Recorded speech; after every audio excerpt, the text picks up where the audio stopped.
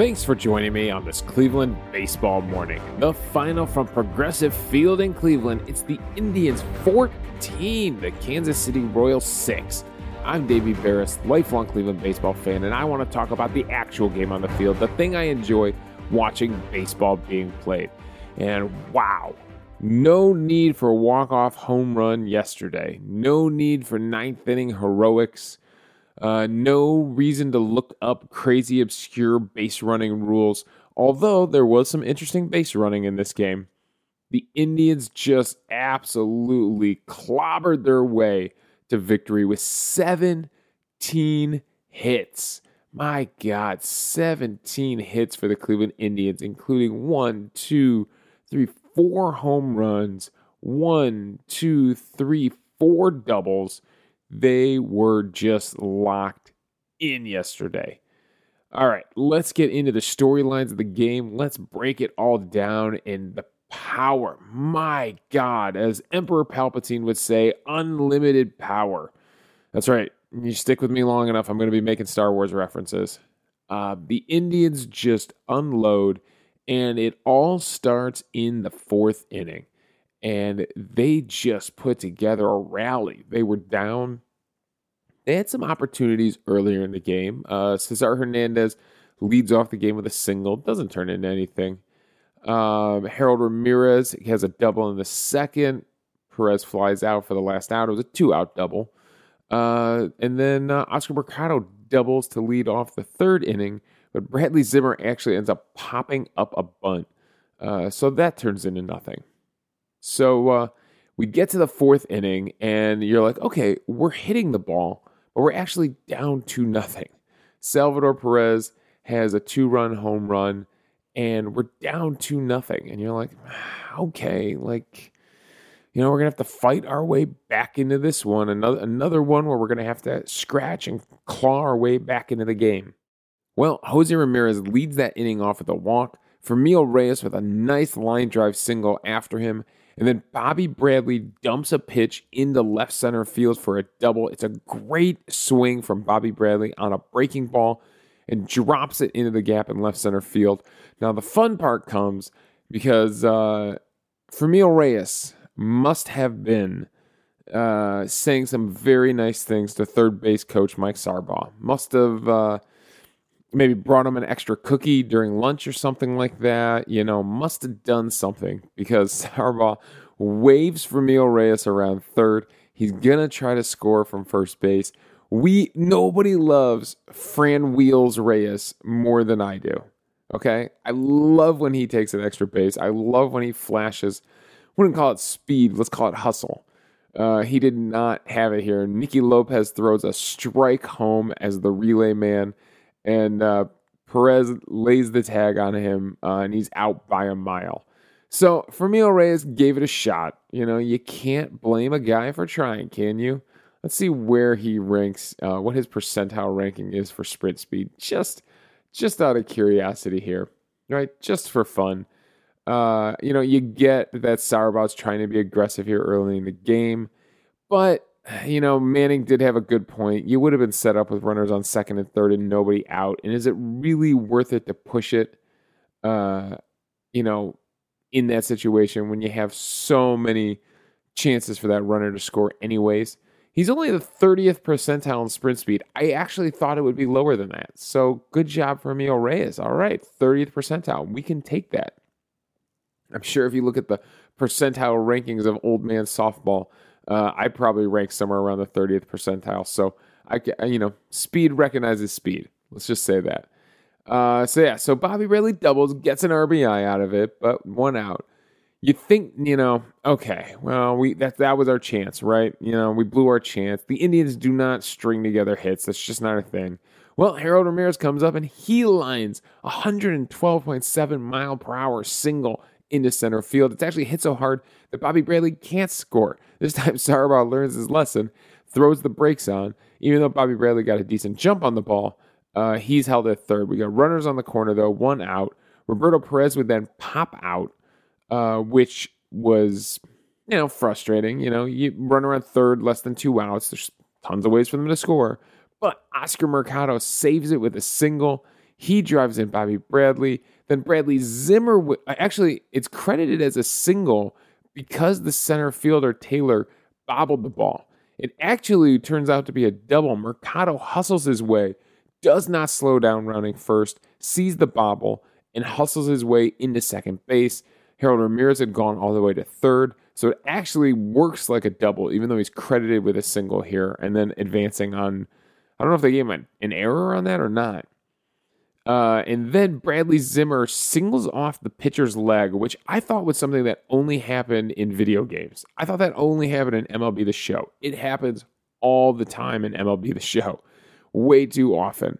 There'd be a ton of pitchers with broken tibias if it happened that often in real baseball. But this is straight out of the video game here. Bradley Zimmer singles off of Mike Minor's leg.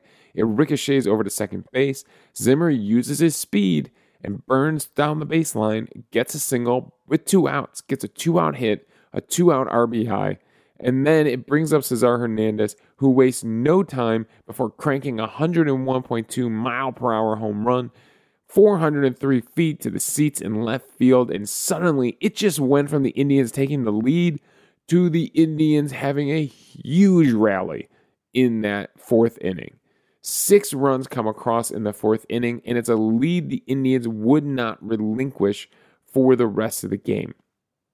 Sure, the Kansas City would chip away, but they would never be able to come back and tie it up because the Indians would just keep stretching it out with a run in the 5th, 2 in the 6th, 4 in the 7th, 1 more in the 8th. The Kansas City Royals were able to put together a little rally. In the 6th inning, I believe that's a solo home run that Kansas City gets from Benintendi, yes. And then in the 7th inning, it's a really weird inning against Nick Sandlin with a walk, a fielder's choice that's kind of an error, then a single, a ground out, a sac fly, a bases loaded ground out, then a sac fly, then another walk. Of course, Santana gets a walk. Then Benintendi gets a single on another thing that could have been considered an error by Cesar Hernandez. Cesar Hernandez did not have a good inning. It actually leads to 3 unearned runs against Nick Sandlin. So probably should have gotten out of it a long time before that. But it doesn't hurt his ERA at least, and it doesn't hurt the Indians because they were up so much at that point. And normally, we get one big rally from the Indians and that's it. Well, not this time. The run that comes across in the 5th is actually on a double play, so Bobby Bradley doesn't get an RBI, but he does drive in Jose Ramirez, who is on third base. And then Roberto Perez with a home run to lead off the 6th. Zimmer would walk. Ahmed Rosario would double, and that would drive in another run in the 6th inning, right? We got 2 in the 6th inning. Yep.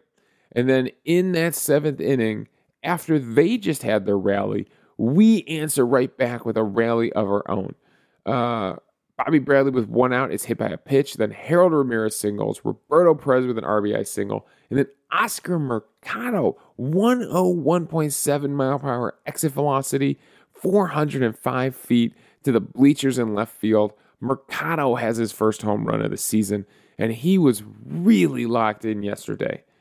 Mercado had himself a game, 3 for 4 with 4 RBIs and 2 runs scored.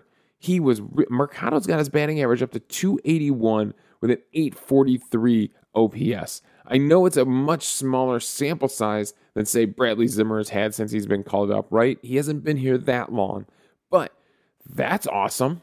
If Mercado is back, if the 2019 Mercado is back, that is huge for the Indians because obviously the outfield is still an area of concern. Center field is still an area of concern when it comes to offensive production.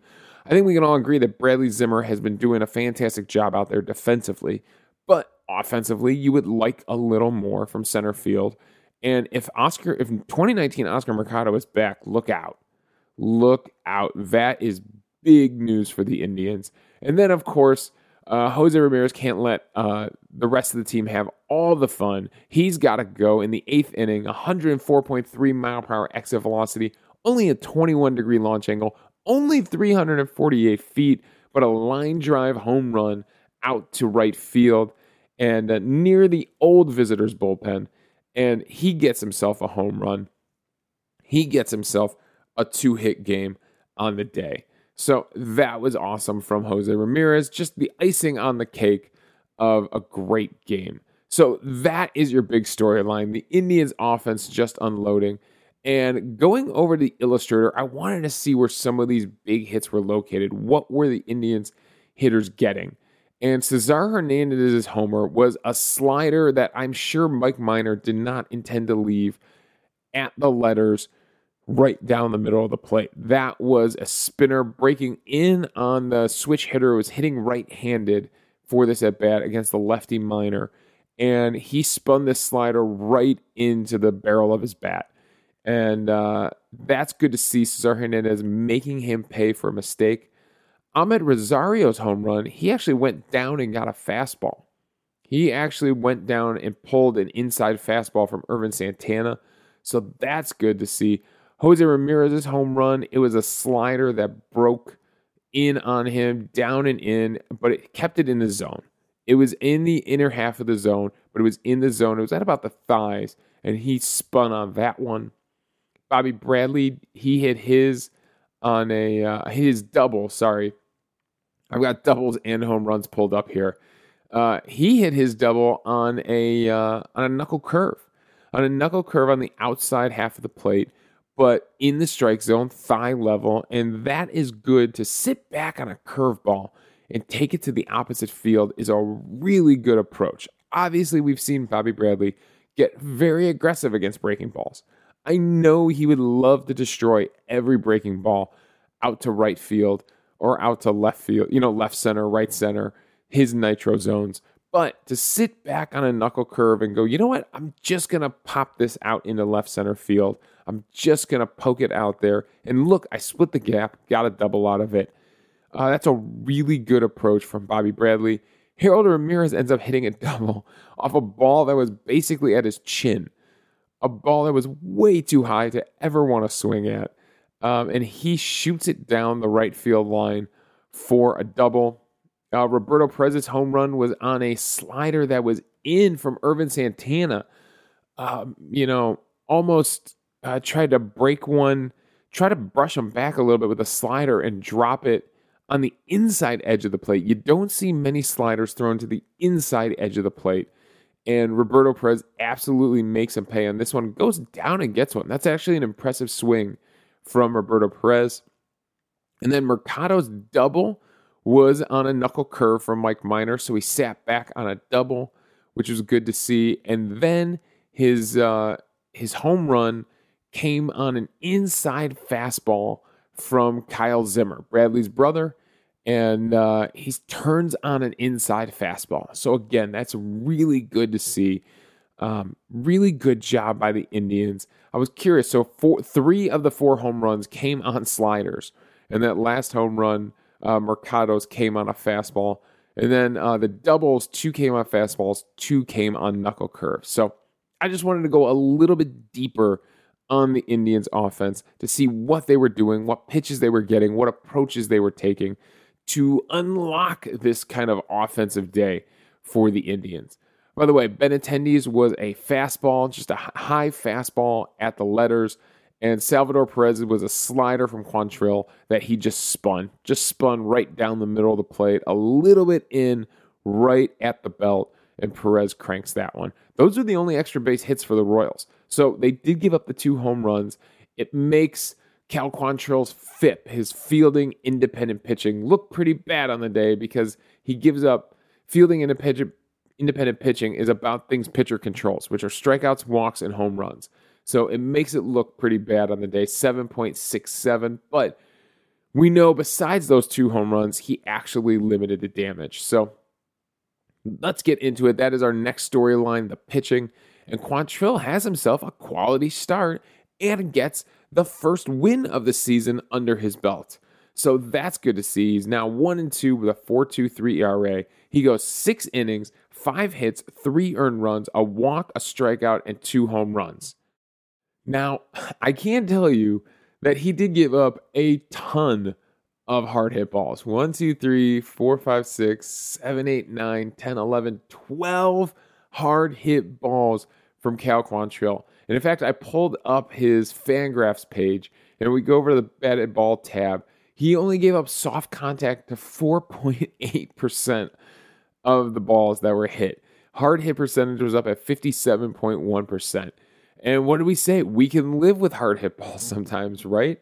And last time, right, with McKenzie, it was ground balls. This was not ground balls. His ground ball percentage was only 23.8. His line drive percentage was 33.3. His fly ball percentage was 42.9. So he was getting hit hard. He was giving up fly balls. He's actually probably pretty lucky that a lot of them stayed in the park, that only 2 home runs went out. The wind was blowing in a little bit yesterday, but that did not slow down the offense. On the other side, Mike Minor only lasts those 4 innings, gives up 9 hits, 6 earned runs, a walk, and 2 strikeouts. He was hard hit 6 times, and then Ervin Santana, who came in after him, goes an inning and 2/3, 4 hits, 3 earned runs for him, and a walk and 2 strikeouts, and he's hard hit 5 times. So split between those 2 guys, that is 11 hard hit balls for the Indians. Total on the day, it's 15 hard hit balls against Kansas City pitching, only those 13 against Indians pitching. So let's go a little bit deeper into the pitching here because I'm interested in what Cal Quantrill was doing yesterday. And he decided to go with the 4-seam fastball yesterday. Threw it 26 times, threw the changeup 22 times, threw the slider 19 times, the sinker, which was kind of his go-to pitch, he only threw it 16 times, and the curveball 7. And if we go back to his last start was on July 4th against Houston, and that time he threw the sinker 28 times. 30% of his pitches were sinkers. Only 21 4-seam fastballs. And if you remember, they were not swinging and missing a lot. Only 7 whiffs on 38 swings. Well, this time it's 7 whiffs on 44 swings. So again, not a ton of swing and miss. He got 14 called strikes yesterday. He had 17 against Houston. So when it comes to missing bats and getting strikes, he actually did better in his last start. Let's see, there are foul balls maybe to contribute here. Yeah, he was able to get 16 foul balls today. Only 12 last time. Against Houston, 19 were put in play. 21 were put in play. He does go a little bit deeper into the game. But they were not missing his fastball at all. 15 swings on his fastball, 0 whiffs. 4 called strikes. It's good for a 15% CSW. Now, of those 15 swings, they only fouled off 6. They put 9 of his fastballs in play. So they were kind of locked in against his fastball. And the same thing against his sinker, too. 6 swings, no whiffs on his sinker. He was able to get 3 called strikes, only 2 foul balls, 4 were put in play. So against his hard stuff, they were not missing. They made contact with everything they swung at. So the slider actually turns out to be his most effective pitch. He had a 37% CSW on his slider, 3 whiffs on 9 swings, plus 4 called strikes. And the slider, his last start against Houston, also his most effective pitch. He had a 41% CSW on his slider last time. So Quantrill has got to figure out how to throw something hard and get someone to miss it or get it for a called strike. Because right now, the hard stuff is absolutely not working with him, which is surprising. His sinker has a ton of break on it. I mean, it's got a 20, his maxed out, it averaged 17 inch vertical drop. It maxed out at a 20-inch vertical drop, as opposed to his 4-seam fastball, which averaged a 15-inch drop and maxed out at an 18-inch vertical drop.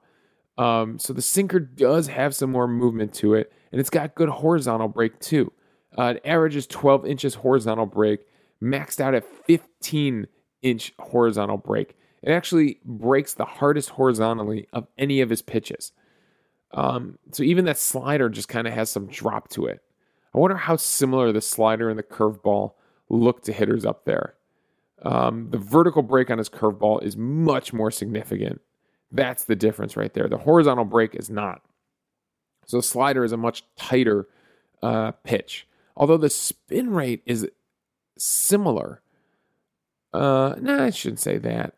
2,188 RPMs is what he averaged on his slider, so just under 2,200 RPMs.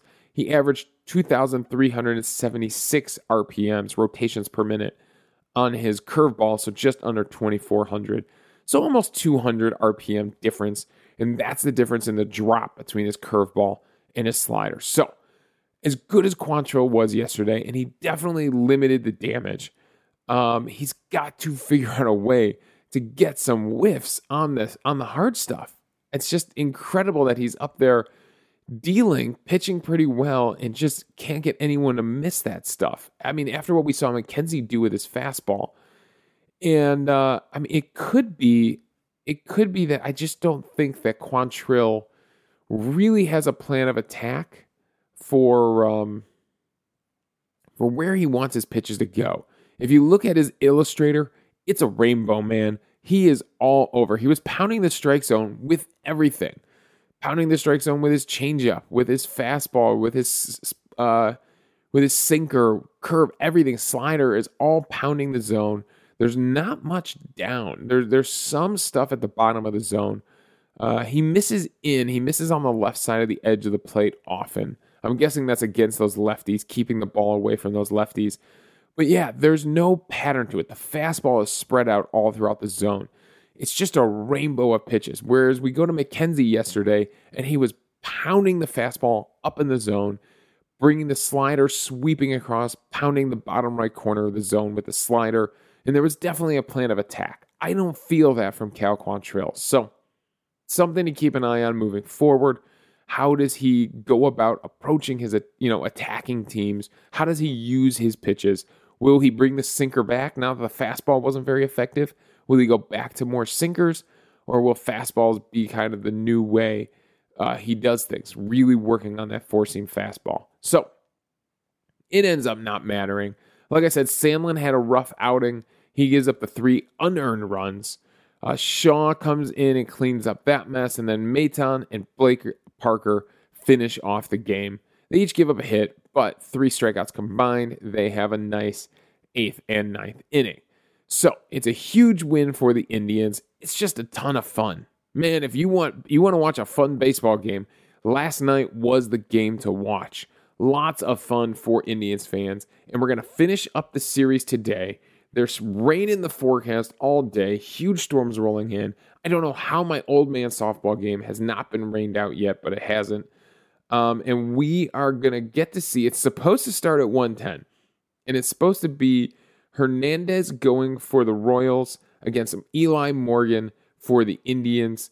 Morgan continuing to chip away at that ridiculous ERA that got started because of that Toronto game played in a hurricane-type weather. So Morgan is going to go out there looking for his second win of the season. And if the Indians can sweep the Royals heading into the All-Star break, I think taking these 3 games here, I think we can all take a deep breath and relax a little bit. The losing streak sucked. It was only 1 week out of the entire baseball season. It was the worst week ever, right, for the Indians, but it was only 1 week out of the entire 6-month baseball season. So let's all take a deep breath. We just dropped 3 wins on the Royals. We're going for the sweep today.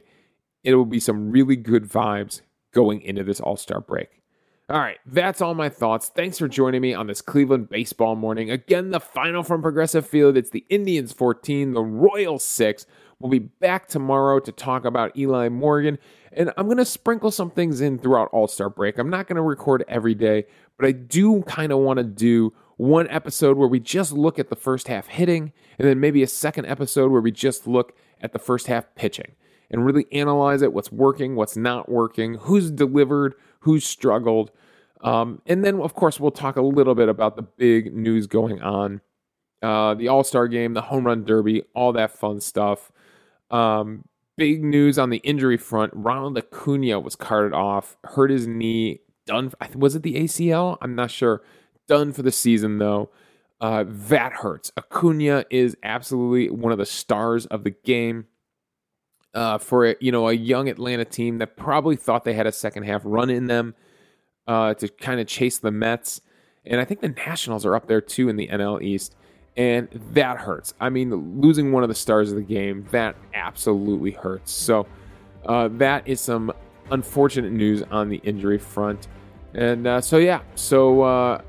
I said, I'll be back tomorrow to talk Eli Morgan. Whenever they get this game in today, I feel like they're just going to sit down there at Progressive Field and just wait for a break in the weather and get that game in. All right, you can follow me on Twitter at Davey Berris. You can email the show at clevelandbaseballmornings@gmail.com. Let me know your thoughts on the game, and we'll discuss them on the show. If you have thoughts on the first half of the season, email them in. I will use them during the All-Star break episodes, okay? So email in any thoughts, pitching, hitting, whatever you want to say. We'll use them. I would love to do a mailbag episode, but you got to email from me to get a mailbag together. So send your emails in, clevelandbaseballmornings@gmail.com. Also, I'm hosting this podcast on Anchor, so if you go to anchor.fm/clevelandbaseballmornings, you can leave a voicemail for the show. We'll play them back on the air, respond to your thoughts, and we'll have a fun conversation amongst the fans about baseball. So thanks again for joining me on this Cleveland Baseball Morning.